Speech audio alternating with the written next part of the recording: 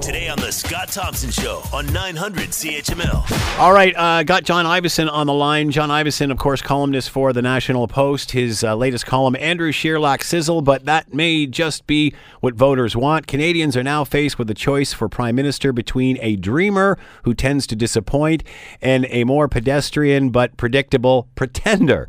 To talk more about all of this, John Ivison is with us now. John, thanks for the time. Much appreciated. No problem. Sorry if there's background noise. We're traveling through Winnipeg right now. So you are actually with the Scheer campaign. Is that correct? That's right, yeah. Before we get started on your column, just give us a synopsis. What's that like? What's that experience like traveling with a politician on a campaign?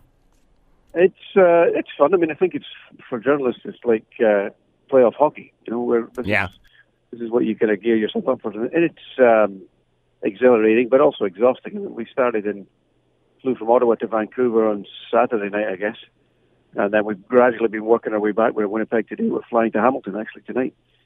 So it is. You don't really know what day of the week it is. You can barely find the bathroom on your own by the end of the day. But it's fun, and you get to see the candidate in his natural habitat. You know, trying to generate some excitement.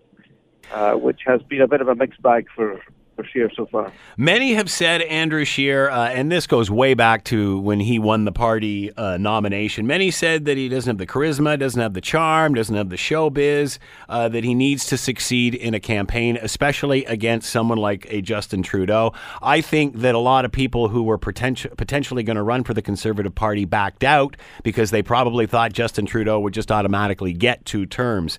But I remember saying months ago that, you know, maybe this will work in Andrew Scheer's favor as people want less show and more go. Do you see this being a possibility? I think it's a possibility. I mean, I'm not convinced that that's the case at the moment. I think that if Trudeau manages to dominate on the left and crush the NDP, then he'll probably have the numbers to win again. But I mean, the bloom is off the rose, there's no doubt. I mean, he has disappointed many, many people. You know, this SNC thing seems to dog him still. And Scheer's just quietly racking up a narrative on this affordability story. You know, the idea that people are struggling to get by, the cost of living's rising beyond their means. And he's spending a lot of money, or he's a lot of promises to spend a lot of money to rectify that, or to help rectify that. He's got a tax cut which is $67 billion when fully implemented. I mean, it's not small change. And there's a host of other measures that he's announcing. And when you get the whole package together, it's a pretty it'll mean hundreds of dollars for most Canadians. Many have said that, you know, it takes a line or a positioning statement or whatever to, you know, to convince Canadians what your position is. Generally, I mean, most don't have the time to get into every single issue and delve into it. Trudeau using, continuing to move forward. There's the shots of him on the bus. Andrew Scheer instead saying, helping you get ahead. We've heard lots of chatter in past campaigns about people wanting to join the middle class, but then have ignored sort of that segment of the voter population through the campaigns. Are we refocusing on actually delivering to the middle class this campaign? Well, I guess that's what Scheer's trying to say, is that, you know, that these lofty ambitions that Trudeau has promised in the past haven't come to bear, and it's what he's promising are attainable things. You know, simply a stroke of a pen, and these tax changes would happen.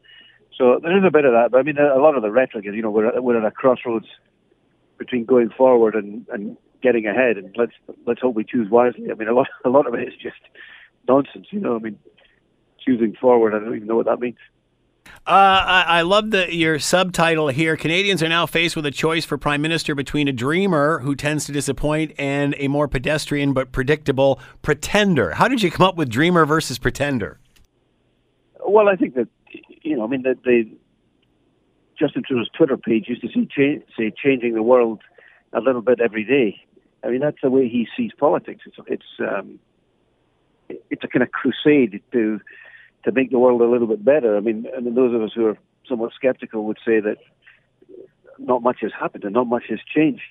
And whereas Scheer's, I think, is much more, I use the word predictable and even pedestrian, but it's not as ambitious. It's not relying on grand visions about changing society. It's about putting some more money in people's pockets.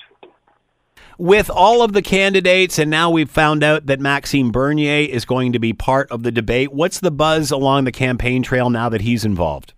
Yeah, well, I think that they were not happy about Bernier being involved. I don't think the NDP are particularly happy either. But the guy's he's got an organisation. They've got more members than the Liberal Party had when Justin Trudeau took them over. So I think he probably justifies his spot. It's not a huge draw on Conservative voters, I don't think. I mean, in some tight races, there'll be a marginal effect. But unless Bernier really takes off, I don't think it's a huge threat to Scheer. Does this favour one party over the other? Bernier's involvement? Yeah. I think the Liberal Party are delighted. I mean, that being said, I'm downplaying it, but obviously if it's a tight race, then the Liberals benefit. Could this be a benefit for Scheer in the sense that the left, which is splintered up between the Greens and the NDP and the Liberals, have now sort of painted the right as all one brush? Can Scheer now say, well, no, I'm not that extreme, that's him? I don't think that I haven't heard him say anything like that. I mean, I think that he was asked about Bernier this morning, and he just quickly dismissed it. So I've debated Maxime before, and then went on to the one. He said the person I want to debate is Justin Trudeau, and I hope he shows up at the next debate, which is the Monk debate, which Trudeau is not going to show up at. So yeah, I don't think we're going to hear Scheer say or Scheer reposition the Conservative Party as a centre-right party. That's just not where he's at or where the party's at right now, frankly. John Ivison has been with us. He is on the campaign trail with Andrew Scheer and columnist for the National Post. The latest is Andrew Scheer lacks sizzle, but that may be just what voters want. John, thank you so much for the time and insight. Good luck. Okay, thanks, Scott. The Scott Thompson Show, weekdays from noon to 3 on 900 CHML.